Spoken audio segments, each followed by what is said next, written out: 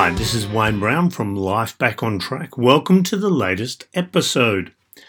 In this episode, I want to talk to you about something that was quite a painful part of my past and sadly is a part of many people's lives, and that is arguing. The real pain in arguing is when it goes on far, far too long. Now, I know myself when I look back on my relationships, especially the second marriage, which was probably the most conflict-based of my relationships. I had conflict, interactions, frustrations that literally went on for hours. We would start arguing when we both got home from work, and that could start at 5 or 6, 7 o'clock and could often go till 1, 2, 3 o'clock in the morning. Now, I look back on those times and realise that that was definitely not a good way to do that. There were certainly more effective methods to use, and also my understanding of conflict, what drives it, where it originates from, made reaching any sort of resolution or happy compromise was almost impossible. So in today's episode, I wanted to break down that conflict so that if you're in that sort of situation where you're having conflict that goes on way too long, and anything more than about 5 or 10 minutes is way too long, I want to give you some insight as to what could be driving the propensity for your arguments and conflict to go on so long. First of all, I want to keep it simple. I don't want to overcomplicate this, and I want to make it quick because I'm sure you don't want to listen to me waffle on for hours and hours about anything. So, first of all, when conflict starts, and this is key as to why it goes on too long, and I'll use the analogy of a war because basically conflict for a lot of people is war. So understanding how a war starts or any of those sort of international conflicts get initiated is a macro version of what conflict is on a micro scale, as in 2 people or 3 people or 4 people, family, that type of thing. When you've got 2 situations, one side will have an opinion, a belief, a viewpoint that is based off certain cultural conditionings, certain experiences, certain beliefs, certain attitudes, certain behaviours. And the opposite side will also have theirs.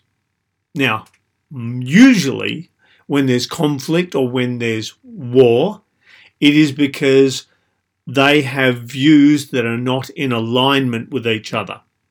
So, what they do is they fight to defend their viewpoint. Now, the problem is when we get triggered with conflict, this is the one that I never understood, and now I do, it shortens the length of my conflict considerably. And this also makes relationships easier, is the conflict is never about you. So in a war, when one side decides to attack the other side, the side that gets attacked can't see the reason or what the reason is that they're attacking in the first place. Now, when someone gets attacked, so when someone attacks you in a conflict, in an argument, they have anger, disappointment, frustration, etc. driving them. So they attack. Now, usually when we get attacked, the first basic instinct is to counterattack and defend yourself. So if someone comes in and accuses you of something, for example, they're coming from a certain situation that you may not understand, and I know I certainly didn't years ago. They come from a situation that's fear-based. They're scared that they're going to lose something, so they attack. When we counterattack, they see that as something they have to defend themselves against. So you end up with two people that are coming from this position of counterattack and defend. And it goes backwards and forwards, backwards and forwards, backwards and forwards, and never resolves because neither side wants to back down because they feel attacked and they need to defend themselves. They need to justify things. They need to explain their situation.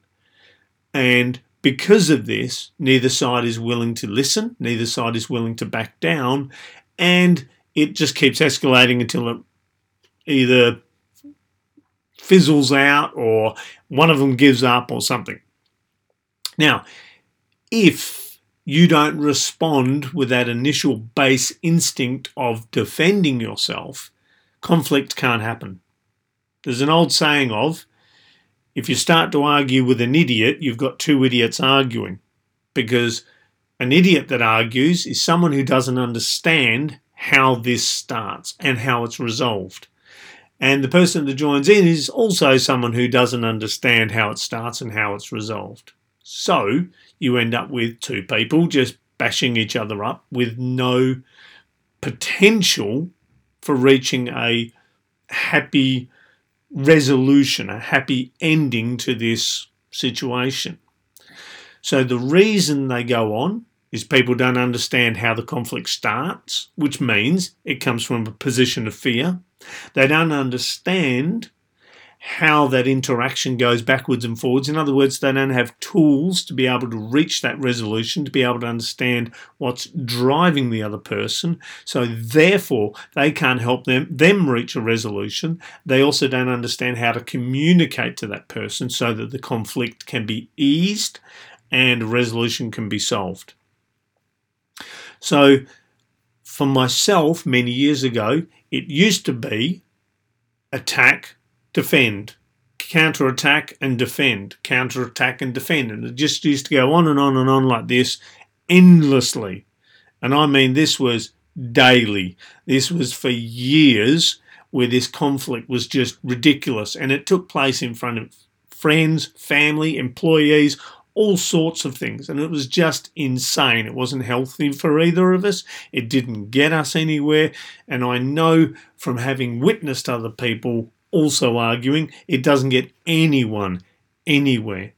So if you have conflict that's going on way too long, you need to first understand that if they're pissed off, they're frustrated, they're angry, they're disappointed, whatever it is, if they attack you, it's not about you. This is their stuff.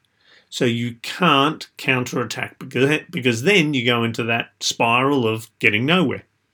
If you understand that they're coming from a fear-based position, they're scared of losing something, then it's easier to go, okay, let's find out what that is. And then if we deal with that, then we've resolved the conflict.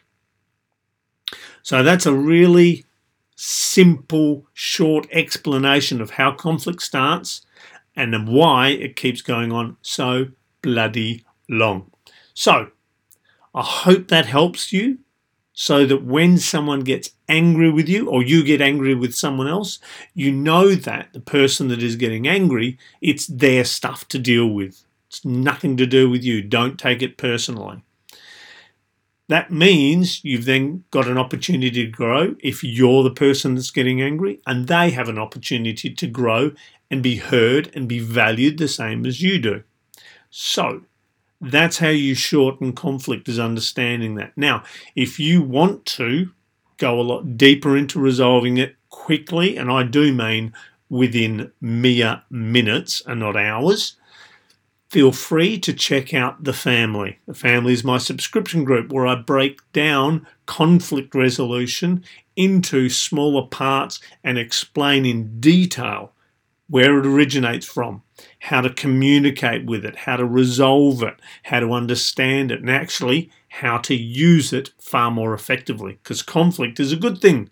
It's just because we don't understand it that it seems to not work. So check out the family. It's a link below. It's my subscription group. There's all sorts of information in there. You can check it out for 30 days. If you like it, fantastic, keep going. If after 30 days you feel that it's not worth what the subscription is, you can get your money back for that first month. I haven't had anyone claim it yet, so I'm taking that means everyone's very happy with it. I think you'll be very happy with it as well, especially when you see how quickly conflict can be resolved. Anyway, that's it for today. I hope that's given you some clarification. If you know someone that's struggling with conflict, feel free to share this with them. Make sure to subscribe so you get updates of when I post the new episodes. All right, look after yourselves and remember, here's to a good life.